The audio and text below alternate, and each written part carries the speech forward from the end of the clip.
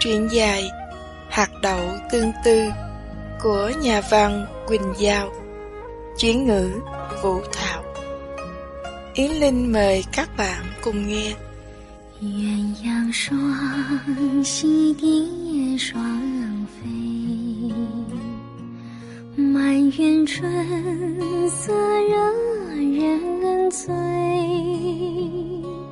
悄悄问声色，女孩美不美？女儿美不美？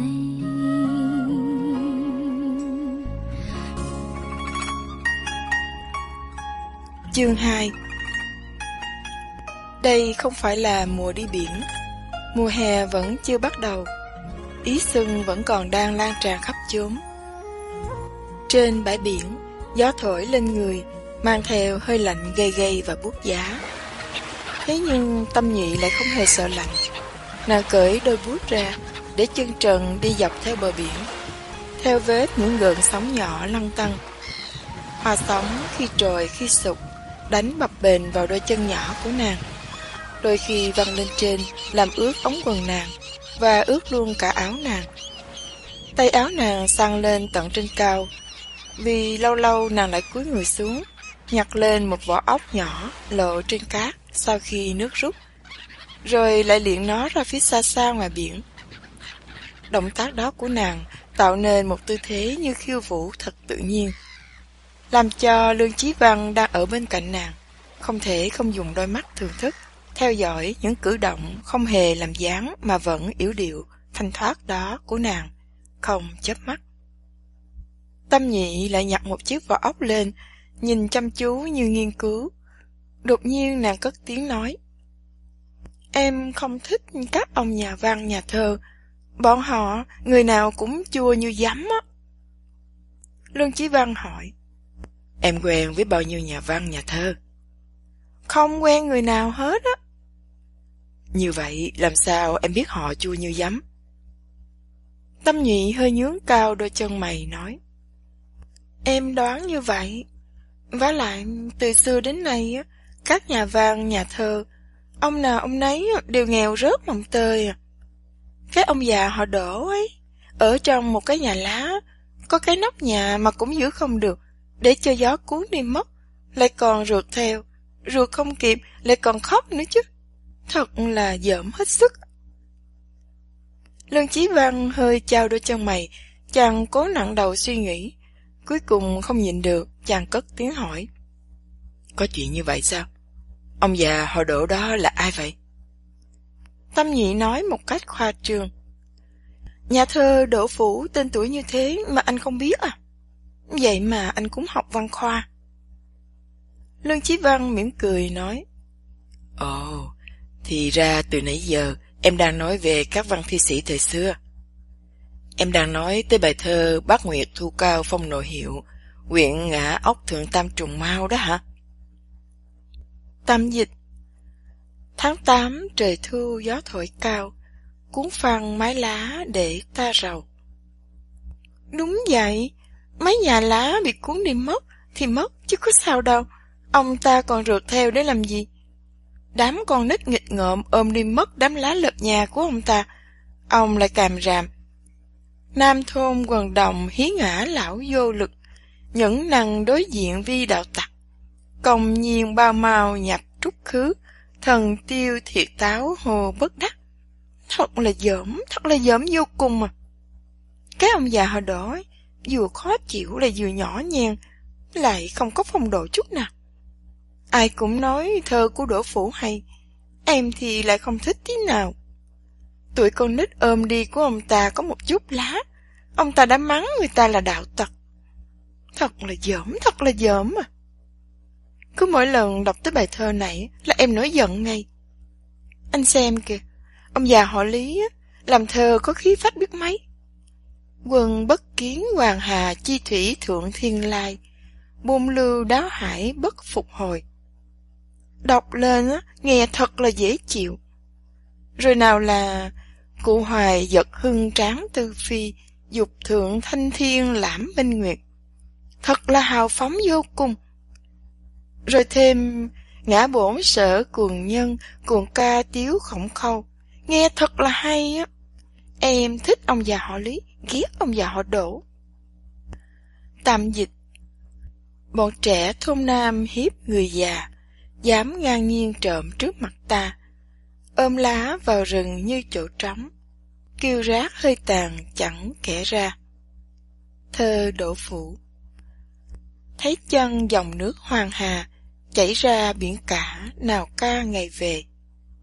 Thơ Lý Bạch.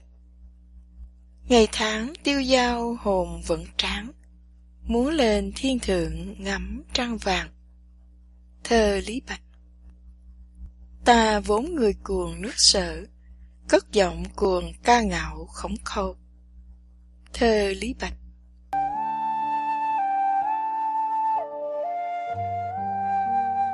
Lương Chí Văn nghiêng đầu qua nhìn nàng. Chút nắng vàng còn sót lại của mặt trời nhuộm đầy trên người, trên mặt nàng, làm cho toàn thân nàng như thể dát lên một lớp hoàng kim óng ánh. Nàng có đôi chân mày sậm, đôi mắt to, mái tóc nàng bị gió thổi rối bời bời. Đôi gò má nàng đỏ hồng hồng, chiếc miệng nhỏ nhanh nhẹn di động. Cả một câu nói tràn gian đại hải tuôn ra từ cửa miệng nàng như một dòng nước tuôn tuôn chảy, trơn tru như thác nước ào đổ từ trên đỉnh cao xuống. Chàng nhìn đến ngẩn ngơ. Tâm Nhụy quăng đi vỏ ốc nhỏ trên tay mình, rồi lại cúi người xuống nhặt lên một cái khác. Đứng thẳng người lên, nàng chạm phải ánh mắt chàng. Ánh mắt chàng sâu thâm thẳm và sáng ngời ngời. Mỗi lần nàng tiếp xúc với ánh mắt chàng, nàng đều cảm thấy trái tim mình đập mạnh một cách vô duyên vô cớ. Nàng cảm thấy trong ngũ quan của Lương Chí Văn, phần đặc biệt nhất là đôi mắt của chàng. Chúng giống như hai miệng giếng sâu thâm thẳm. Nàng không bao giờ biết được dưới đáy giếng đó chứa đựng những gì. Thế nhưng lại có thể tự nhiên cảm nhận rằng, trong đó ngoại trừ cái dòng sinh mệnh cuồn cuộn chảy của chàng, còn chứa đựng rất nhiều những bảo vật vô cùng phong phú. Từ lúc quen anh em nhà họ Lương đến giờ, Tâm Nhụy cứ bị đôi mắt đó làm cho mê hoặc và thu hút. Bây giờ nàng lại cảm nhận được cái sức mạnh làm cho trái tim nàng nhảy bình bịch đó. Nàng trừng mắt nhìn Chí Văn, vì muốn che giấu đi sự dao động trong tận cùng tâm hồn mình. Nàng cất tiếng nói, trong giọng nói chứa đầy sự khiêu chiến. Anh trừng mắt nhìn em làm chi vậy? Em biết anh không đồng ý với cái nhìn của em. Mấy người học văn chương như anh đều tôn sùng Đỗ Phủ. Trong bụng anh á, thế nào cũng mắng là em không biết gì hết, mà còn bày đặt lý luận, phát biểu cảm tưởng. Lương Chí Văn nhìn nàng chăm chú, trong đầu mày đuôi mắt chứa đầy nét dịu dàng, thành thật, thâm trầm. Sự dịu dàng đó làm cho trái tim nàng đập liên hồi. Chàng nói, không, anh đang nghĩ em là một cô gái rất kỳ lạ. Tại sao? Thấy em suốt ngày hi hi ha ha như thế, nhảy nhót nô đùa như thế, giống như một đứa trẻ vô tư, không biết gì hết. Thế nhưng em lại có thể đọc thơ của Lý Bạch và Đỗ Phủ một cách vô cùng lưu loát. Gương mặt của Tâm Nhụy bừng đỏ lên. Ha, điều này có gì là kỳ quái đâu. Anh quên là mẹ em học văn học Trung Quốc à? Từ khi còn bé tí, em chưa học chữ, đã theo mẹ học thuộc lòng quyển 300 bài thơ Đường rồi. Sự nghiệp của ba càng phát đạt, em càng học thuộc lòng thơ nhiều hơn. Sao vậy? Ba ít khi có mặt ở nhà, mẹ dùng việc dạy em đọc thơ làm thú tiêu khiển. Cho dù là như thế, em cũng không đơn giản lắm đâu. Ánh mắt của Lương Chí Văn càng thêm dịu dàng hơn, thâm trầm hơn.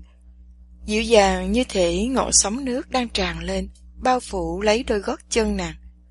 Chàng thấp giọng nói, Tâm Nhụy, em biết không, trong những cô gái mà anh quen biết, em là người có chiều sâu. Ý. Tâm Nhụy kêu rú lên, vội vàng dùng hai tay bịt lỗ tai mình lại. Gương mặt nàng đỏ bừng lên như ánh tà dương rực lửa. Nàng vội vàng kêu lên như đĩa dẫm phải vôi. Anh đừng nên bao giờ nói rằng em có chiều sâu. Em mà nghe những câu nói đó là tay chân em nổi da gà hết trọi à. Anh đừng nên bị em gạt. Em chỉ là đứa giỏi trò huênh hoang khoác lác mà thôi. Hôm nay nói chuyện văn, chuyện thơ, ngày mai nói chuyện nhạc, chuyện kịch. Thật sự, biết được tên tuổi của một số nhà văn, nhà thơ trong nước và ngoại quốc, không có nghĩa là có chiều sâu. Em ghét nhất là những người làm ra vẻ trí thức, học vấn cao. Anh đừng bao giờ sắp em vào những hạng người đó. Em sẽ xấu hổ và giận dữ ghê lắm ạ. Em chỉ nghĩ đến đâu là nói đến đó mà thôi. Chiều sâu của em chỉ dày khoảng chừng một trang giấy. Ba em nói rất đúng. Em lúc nào cũng là một con bé điên, huấn luyện như thế nào cũng không trở thành thục nữ. Ai muốn làm thục nữ? Một giọng nói hùng hậu, thô lỗ đột nhiên xen vào. Tâm Nhị chưa kịp xác định xem giọng nói đó là của ai. Lương Chí Trung đã chạy về qua mặt nàng như một cơn gió lốc, thẳng tiến về phía một mỏm đá nhô ra trên bãi biển gần đó. Tâm Nhị đứng ngay lại. Một hình dạng to lớn khác lại chạy vụt ngang mình nàng, rượt theo Chí Trung. Đó chính là anh chàng ngố Triệu Chấn Á.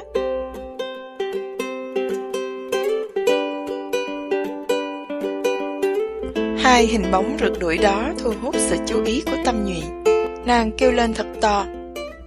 Các anh đang làm gì vậy? Chí Trung kêu to lên, không quay đầu lại. Thì chạy xem ai đến mỏm đá kia trước nhất. Tâm Nhụy nổi hứng lên, nàng cúi xuống sang ống quần kêu lên. Em cũng muốn tham gia. Chí Trung kêu. Không cho con gái tham gia, có té không ai đỡ lên đâu. Tâm Nhụy giận dữ nói. Ai bị té? Ai bắt mấy người đỡ chứ? Em nói tham gia là em sẽ tham gia, đồng thời em sẽ thắng hết mọi người. Nàng dang rộng bước chân, bắt đầu chạy về hướng tảng nham thạch. Chí Văn đứng như trời trồng ở đó, ngẩn ngơ nhìn theo bóng dáng của Tâm Nhụy đang chạy đi. Đôi chân nàng thon dài, cân đối, nhanh nhẹn đạp trên làn nước chạy như bay. Chiếc áo sơ mi của nàng đã được kéo ra bỏ phía ngoài quần, bọc gió quật phần phật như cây cờ. Mái tóc ngắn của nàng bay tung lên, thân hình lanh lẹ như một con sóc nhỏ. Tâm Nhụy đã rượt gần tới Triệu Chấn Á, nàng kêu lên thật to từ phía sau lưng. Triệu Chấn Á! Cái gì vậy? Triệu Chấn Á một mặt tiếp tục chạy, một mặt vừa thở hồng hộc vừa hỏi. Cái đầu to và cái thân hình to lớn của anh chàng làm cho động tác chạy nhảy của anh chàng trông thật vụng về. Tâm Nhụy kêu lên. Hạnh Tú đang gọi anh kia. Bước chân của Triệu Chấn Á hơi chậm lại. Gọi tôi để làm gì? Nó có chuyện muốn nói với anh. Bước chân của Triệu Chấn Á càng chậm hơn nữa. Chuyện gì? Tâm Nhụy đã rượt kịp theo hắn, kêu lên thật to. Ai mà biết nó có chuyện tâm tình gì đó muốn nói với anh. Anh mà không đi á, coi chừng nó giận đó. Vâng.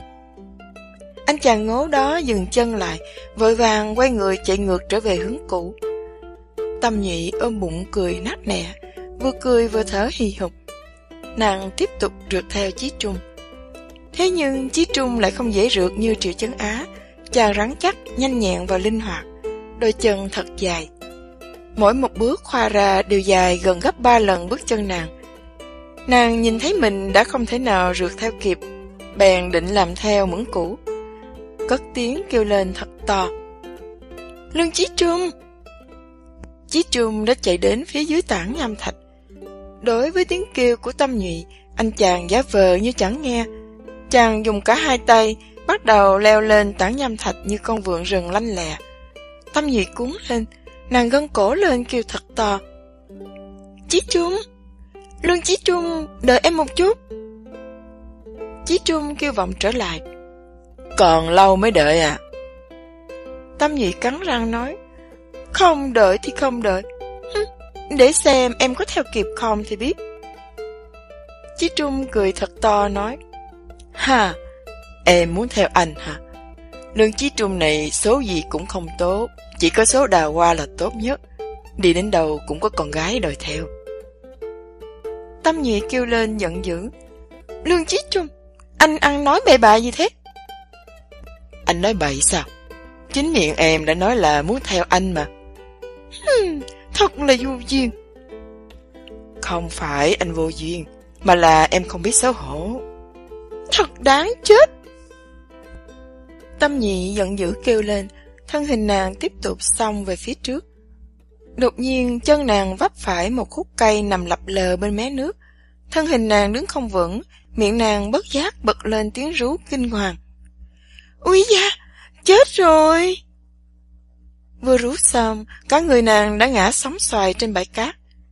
Cả bọn nhồn nhào xao động cả một khu bãi biển. Tâm Nhụy nằm dài trên cát. Trong nhất thời, nàng đứng dậy không nổi, chỉ cắn răng mà rên ư ư.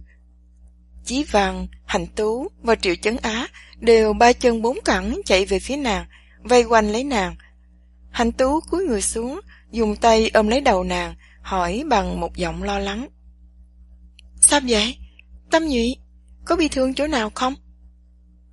Tâm Nhụy nhìn lên, Triệu Chấn Á đang trố mắt nhìn nàng trừng trừng, như thể đang xảy ra một tai họa gì to lớn lắm. Chí Văn hơi chao đôi chân mày, ánh mắt đong đầy sự lo lắng và thương xót. Hạnh Tú vừa cuốn vừa lo, không ngừng cất tiếng hỏi. Sao vậy chứ? Có bị thương chỗ nào không? Chí Văn cúi người xuống nói. Hạnh Tú, em xem xét phần đầu của cô ấy, anh xem xét phần chân. Tâm Nhụy vội vã rút đôi chân lên phía trên một chút, miệng nàng rên rỉ lớn tiếng hơn nữa. Thật là cạch chướng à, cái tên chết bầm Chí Trung vẫn chưa chịu dẫn xác tới. Nàng lặng lẽ nheo nheo mắt với Hạnh Tú, tiếng rên rỉ từ miệng nàng lại càng to hơn nữa. Ui da, Hạnh Tú ơi, tao nghĩ chắc là chân tao gãy rồi. Ôi da, tao nghĩ là tao sắp ngất đi rồi. Ôi da, ôi da.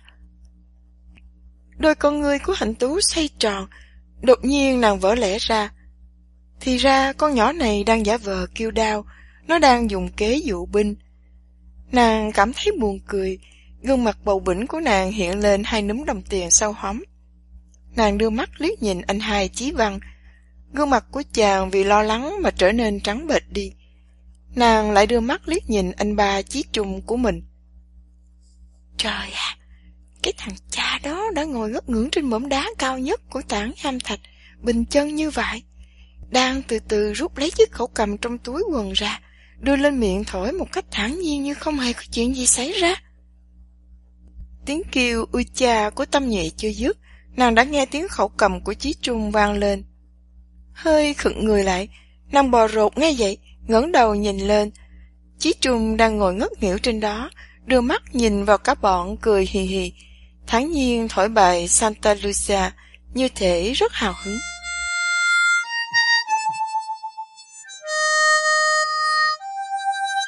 Nàng tức giận không thể tả nổi, đưa chân dậm thật mạnh xuống đất.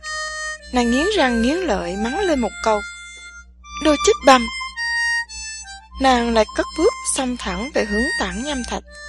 Nhìn thấy nàng chạy như thế, Triệu Chấn Á trợn to mắt lên, ngơ ngác hỏi một câu thật ngớ ngẩn. Không phải cô ấy bị gãy chân rồi sao? Hạnh Tú cười phì lên trừng mắt nhìn Triệu Chấn Á. Chân nó có gãy đâu, chỉ có anh là ngố quá thôi. Chí Văn cúi đầu xuống, dùng chân đá đá vào cát một cách vô ý thức. Chàng nhìn thấy khúc cây làm vấp ngã Tâm Nhụy ban nãy là một gốc cây đã già. Chàng cúi cong người xuống nhặt lên khúc cây đó, ngắm nghía. Thân cây bị bám đầy rêu xanh và rong biển. Chàng đưa tay chậm chạp, từ từ gỡ ra từng sợi rong biển, hình như muốn làm cho sạch đi. Hạnh Tú lặng lẽ đưa mắt nhìn chàng, thấp giọng lầm bầm cho một mình nghe. Ngó bộ, nó không hù được người muốn hù, mà lại làm cho người khác bị hù. Triệu Chấn Á lại hỏi một cách ngớ ngẩn. Em đang nói gì vậy? Hạnh Tú cười hì hì, nàng nói thật nhanh. Không có gì cả. Hai anh á, mau giúp em đốt lửa lên, chúng ta bắt đầu nướng thịt ăn làm dừa rồi đó. Trên tảng nham thạch, bài Santa Lucia của chiếc trung chỉ thổi được có một nửa. Tâm Nhụy đã leo lên được đến bên trên, đứng đối diện với chàng. Chàng đưa mắt nhìn nhìn nàng, không nhúc nhích động đậy. Chàng vẫn tiếp tục thổi cây khẩu cầm của mình. Tâm Nhụy phùng mang trợn má, nét giận dữ hiện rõ trên gương mặt. Đôi mắt to tròn như tóe lửa, nhìn trừng trừng vào chàng gay gắt. Chàng đón nhận ánh mắt nàng. Trên gương mặt sạm màu vì ánh mặt trời chiếu rọi, có đôi mắt lấp lánh ánh sáng và nét mặt thản nhiên bất cần đời. Nhìn mãi, nét giận dữ trong đáy mắt nàng từ từ tan đi, mà bị thay thế bằng một ánh nhìn gần như buồn bã. Nàng ngồi xuống trước mặt chàng, dùng hai tay ôm lấy gối, nhìn thẳng vào chàng không chớp mắt. Chàng đã thổi xong bài hát, lấy chiếc khẩu cầm xuống. Đột nhiên nàng nói, cái miệng anh to quá, trông xấu vô cùng. Chàng hừ lên một tiếng. Rất thích hợp để hôn. Không biết mắc cỡ, sao anh không nói là thích hợp thổi khẩu cầm? Chàng nhún nhún vai nói, Kiểu hôn của anh hay hơn thổi khẩu cầm nhiều. Có muốn thử hay không? Xí, nghèo mà hàm. Chàng lại nhún nhún vai, nàng tiếp tục nói, chân mày của anh đậm quá, đôi mắt lại không đủ to. Có ai nói với anh rằng anh không đẹp trai bằng Chí Văn không? Chàng lại nhún vai nói, Vậy sao? Chàng hỏi, thản nhiên, bất cần. Lấy khẩu cầm lên, chàng lại đưa vào miệng tiếp tục thổi. Vừa thổi được 2 nốt nhạc, Tâm Nhị đã đưa tay giật lấy cây khẩu cầm, la lên một cách giận dỗi. Không được thổi nữa. Chàng chụp ngay cánh tay nàng nói như ra lệnh. Em cấm anh à?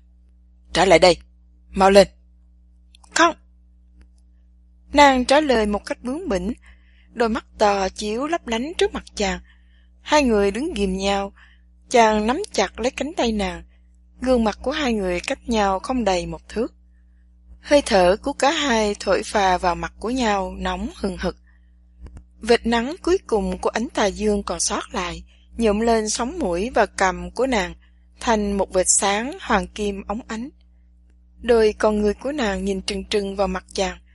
Đôi chân mày chàng khóa chặt lại, ánh mắt sắc như dao, có chút hung hăng, có chút hoang dại. Nàng thở ra một hơi nhẹ nhẹ, thấp giọng hỏi, làm sao anh biết em giả vờ té? Chàng trả lời thật ma mảnh, Ai nói rằng anh biết? Nàng nhìn chàng trừng trừng, hình như muốn nhìn thấu tim gan chàng. Anh là người được làm bằng sắt hay sao? Làm bằng đất hay sao? Anh không có một chút lòng tiếc ngọc thương hương gì cả sao? Chàng mỉm cười nói, Em không phải là hương, mà cũng không phải là ngọc. Nàng hừ bằng giọng mũi, cũng mỉm miệng cười nói cho dễ nghe một chút không được sao? Từ trước đến giờ anh nói chuyện không dễ nghe chút nào cả. Cũng giống như gương mặt của anh vậy, xấu dữ lắm. Nếu như em muốn nghe những lời dễ nghe, thì tốt nhất là nên đi nói chuyện với Chí Văn. Ánh mắt nàng lập tức thoáng qua một tia sáng lấp lánh, đôi chân mày bất giác nhướng lên phía trên. Nàng vừa cười vừa nói, ha, chua dữ à? Em gần như nghĩ rằng anh đang ganh với Chí Văn đấy chứ. Chàng buông cánh tay nàng ra, liếc xéo nàng, nụ cười của chàng thật gian ác. Em mong anh ganh hay sao? Em lại sai nữa rồi. Em đã tự đánh giá mình quá cao. Anh... Nàng tức nghẹn lời, đưa tay ra, nàng đẩy thật mạnh vào ngực chàng. Ui cha! Chàng kêu lên thật to, tảng nham thạch lồi lõm không đều, chàng lại đang đứng trên một mỏm đá không lớn lắm. Bị đẩy mạnh như thế, chàng bị mất thăng bằng trượt xuống, thân hình ngã nhào xuống tảng nham thạch. Lưng chàng va vào một mỏm đá nhô ra, chàng nằm dài ra trên tảng đá, không động đậy gì nữa. Tâm Nhụy kinh hoàng, sắc mặt nàng trắng bệch đi. Nàng nhào đến bên cạnh chàng, run giọng kêu lên, Chí Trung! Chí Trung! Chí Trung! Chí Trung! Anh có sao không? Không phải em cố ý đâu. Em không có cố ý đâu. Em... Nàng cắn chặt lấy đôi môi, giọng nói run run gần như muốn khóc. Chàng từ trên đất ngồi bật dậy, cười gặp cả người. Ha ha, Anh bị té rõ ràng là có thớ hơn em nhiều. Anh... Tâm Nhị giận đến nghẹn lời, gương mặt nàng trắng như tuyết, ánh mắt đen thâm thẳm, đôi môi run rẩy, miệng nàng lắp bắp không nói được thành tiếng. Nàng trừng mắt nhìn chàng mấy giây, sau đó lắc mạnh đầu, nàng quay người bỏ đi một nước. Đi được vài bước, mới nhớ lại cây khẩu cầm đang nằm trong tay mình. Nàng quăng cây khẩu cầm thật mạnh lên tảng đá, sau đó vội vàng tụt xuống, bước đi thật nhanh. Mặt trời đã chìm xuống đáy biển, bọn Hạnh Tú đã đốt xong lửa, để cái giá sắt lên phía trên, xách từng sâu thịt lên giá sắt. Mùi thịt nướng bay tản mạn cả một khu bãi biển. Tâm Nhị đi từ từ đến bên chỗ thịt nướng, từ từ ngồi xuống cạnh đống lửa, từ từ kéo đầu gối lên, từ từ dùng tay bó gối, từ từ để cầm tựa lên đầu gối, ngẩn ngơ nhìn vào ánh lửa. Chí Văn vẫn còn ngồi gỡ những rong rêu bám trên khúc cây chàng nhặt được ban nãy. Trên gương mặt chàng có một thần sắc trầm tư, chuyên chú nào đó. Hình như chàng đang suy nghĩ về một vấn đề gì. Chàng nói: Em biết không, bài thơ Tháng 8 trời thu gió thổi cao đó của ông già họ Đỗ, chủ đề chỉ ở 2 câu cuối cùng: An đắc quảng hạ thiên vạn giang, đại hộ thiên hạ hàng sĩ giai hoang nhang. Người đời sau tôn sùng Đỗ Phủ. Ngoài việc thơ của ông ta có một công lực thâm hậu ra, ông ta còn có một trái tim biết thương người lầm than khốn khó. Tạm dịch: được nhiều nơi ở an bình, khắp nơi hàng sĩ đều xin tiếng cười. Tâm Nhị hơi ngẩn người ra, ngoẻo đầu sang nhìn Chí Văn. Trong đáy mắt nàng lấp lánh một luồng ánh sáng kỳ dị. Tư tưởng của nàng vẫn còn đang chập chờn về Chí Trung và chiếc khẩu cầm của chàng. Đột nhiên bị kéo trở về với thơ Đỗ Phủ, làm cho nàng trong nhất thời cảm thấy hơi ngẩn ngơ. Nàng trừng mắt nhìn Chí Văn, tâm hồn bất định. Chí Văn ngước mắt lên, nhìn nàng một cái, nhếch miệng cười thật nhẹ, rồi lại cúi đầu xuống, tiếp tục bận rộn với khúc cây. Khúc cây đó hình tròn và có rất nhiều mắt to nhỏ trên đó. Chàng nói một cách ung dung: Anh nghĩ em đã quên đi cái đề tài mà chúng ta nói chuyện ban nãy rồi. Tâm Nhị định thần lại: Không, chỉ có điều là ông già họ Đỗ đó cách chúng ta quá xa rồi. Nàng đưa mắt nhìn ra hướng biển. Mặt biển bị nước thủy triều làm cho chập chờn, sóng sánh. Dưới ánh nắng nhẹ nhàng buổi chiều phát ra từng đốm sáng lập lòe. Bãi biển giờ này đã thưa thớt bóng người. Gió biển thổi vào mang theo hơi lạnh gay gay da thịt. Ánh tà dương đã dần dần buông màu sẫm tối. Chí Trung đang bước từng bước dài, từ phía mỏm đá xa tiến dần đến. Tâm Nhụy tựa cầm lên trên đầu gối, nheo đôi con mắt, nhìn hững hờ về phía Chí Trung đang đi tới. Chí Văn ngẩng đầu lên, đột nhiên chàng nói: Cho dù mộng của ta có tròn đến mấy, chung quanh cũng chỉ là những khoảng tối không cùng. Nàng lập tức quay đầu lại nhìn Chí Văn, ánh mắt sáng long lanh. Nàng hỏi: Câu đó của ai? Chàng mỉm cười nói: Một người không xa lắm, Từ Chí Ma. Từ Chí Ma là một trong những nhà văn tiên phong trong phong trào viết văn bạch thoại và thơ mới của nền văn học Trung Quốc cận đại. Ông có nhiều truyện ngắn và thơ rất nổi tiếng. Nàng nhướng đôi chân mày, không hề che giấu sự kinh ngạc và thán phục của mình. Anh có biết không, Chí Văn? Anh rất bác học, làm cho người ta cảm thấy rất nhỏ bé trước mặt anh. Gương mặt chàng đó bừng lên, chàng bắt chước giọng điệu của nàng. Em có biết không, Tâm Nhụy, em rất là thẳng thắn, làm cho người ta cảm thấy rất ngượng nghịu trước mặt em. Nàng cười lên. Tại sao? Giống như anh cố ý làm ra vẻ trí thức. Nàng nhìn chàng trừng trừng, ánh mắt sâu sắc và bén nhạy. Nàng hỏi: Anh có không?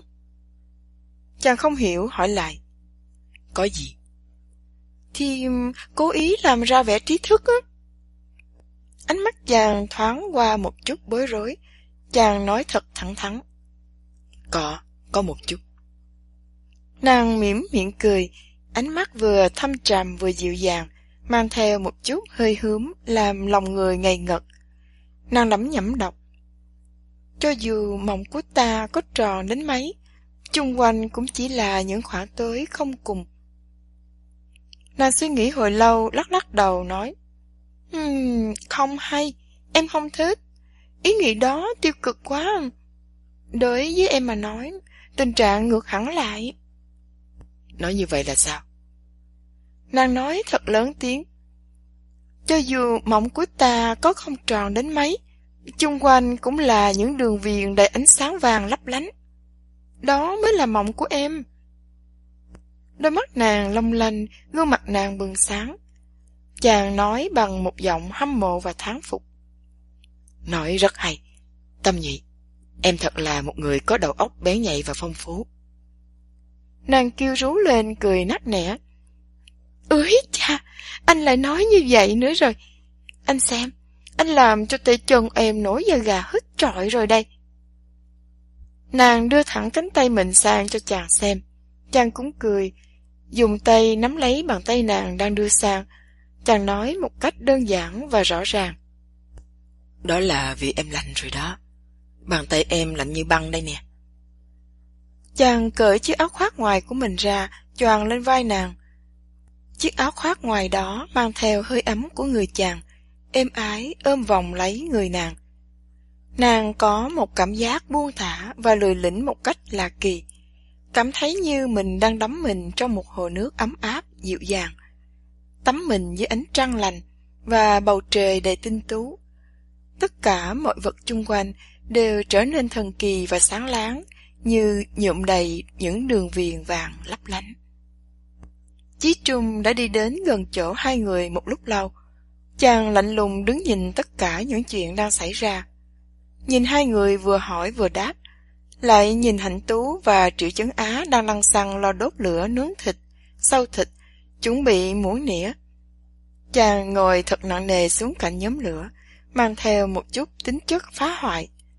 Chàng đưa tay ra chụp lấy một xâu thịt treo trên giá nướng, kêu lên thật to rằng: ha, thơm dữ ạ! Anh đói đến độ có thể ăn hết một con trâu. Hạnh Tú kêu lên: chưa ăn được, thịt nướng chưa chín mà. Nàng đưa tay giật lấy xâu thịt trên tay Chí Trung để trở lại giá nướng. Chí Trung nằm bật ra phía sau, tay chân xoài thẳng ra trên bãi cát. Cầm chiếc khẩu cầm, chàng đưa lên miệng định thổi tiếp. Thế nhưng chiếc khẩu cầm đã bị hư rồi, thổi không thành âm điệu, chỉ phát ra tiếng kêu ung. Triệu Chấn Á nghe cả nửa buổi, phát ra một câu phê bình: mày thổi nghe dở quá. Chí Trung quăng cây khẩu cầm ra xa, trợn mắt nhìn Triệu Chấn Á nói: người xấu, không biết nói chuyện, ngay cả khẩu cầm cũng thổi nghe quá dở. Đó là tao, biết chưa? Hạnh Tú đưa mắt nhìn anh ba, lại đưa mắt nhìn anh hai. Thân hình nhỏ bé của Tâm Nhụy đang lười lĩnh tựa vào người của Chí Văn. Trên gương mặt nàng có một nụ cười ngọt ngào đến độ làm say đắm lòng người. Một cánh tay của Chí Văn đang thư thả vòng ngang lưng của nàng. Phía trước mặt chàng là khúc cây to tròn mà chàng đã bỏ công ngồi gỡ hết rong rêu cho sạch sẽ. Đây là cái gì vậy? Tâm Nhụy hỏi, dùng tay mò mẫm khúc cây đó, ngẩng đầu lên nhìn Chí Văn. Vài sợi tóc của nàng phà vào mặt chàng. Đối với những tiếng kêu la của Chí Trung, hình như nàng không hề nghe đến. Chí Văn cầm khúc cây lên đưa cho Tâm Nhụy nhìn. Chàng hỏi: giống đầu một người đàn bà không? Giống em không?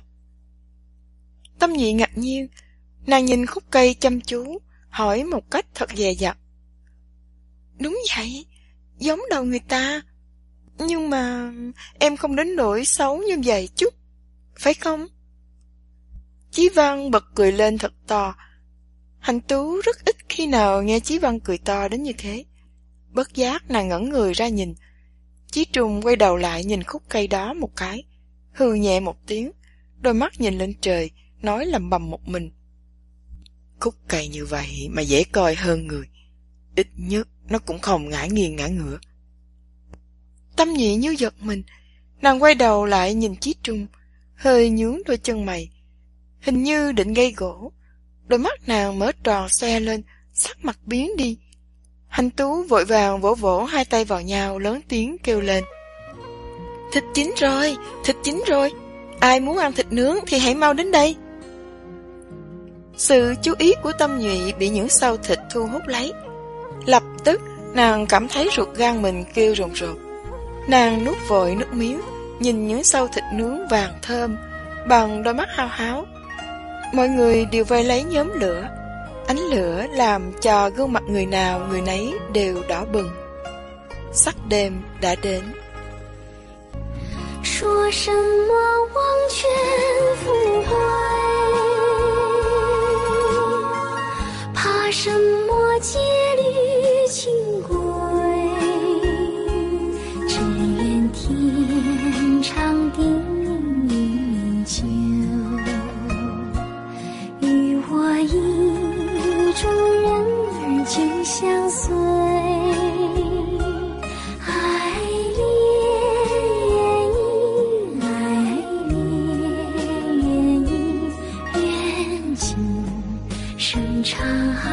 相随，愿君生长相随，长相随。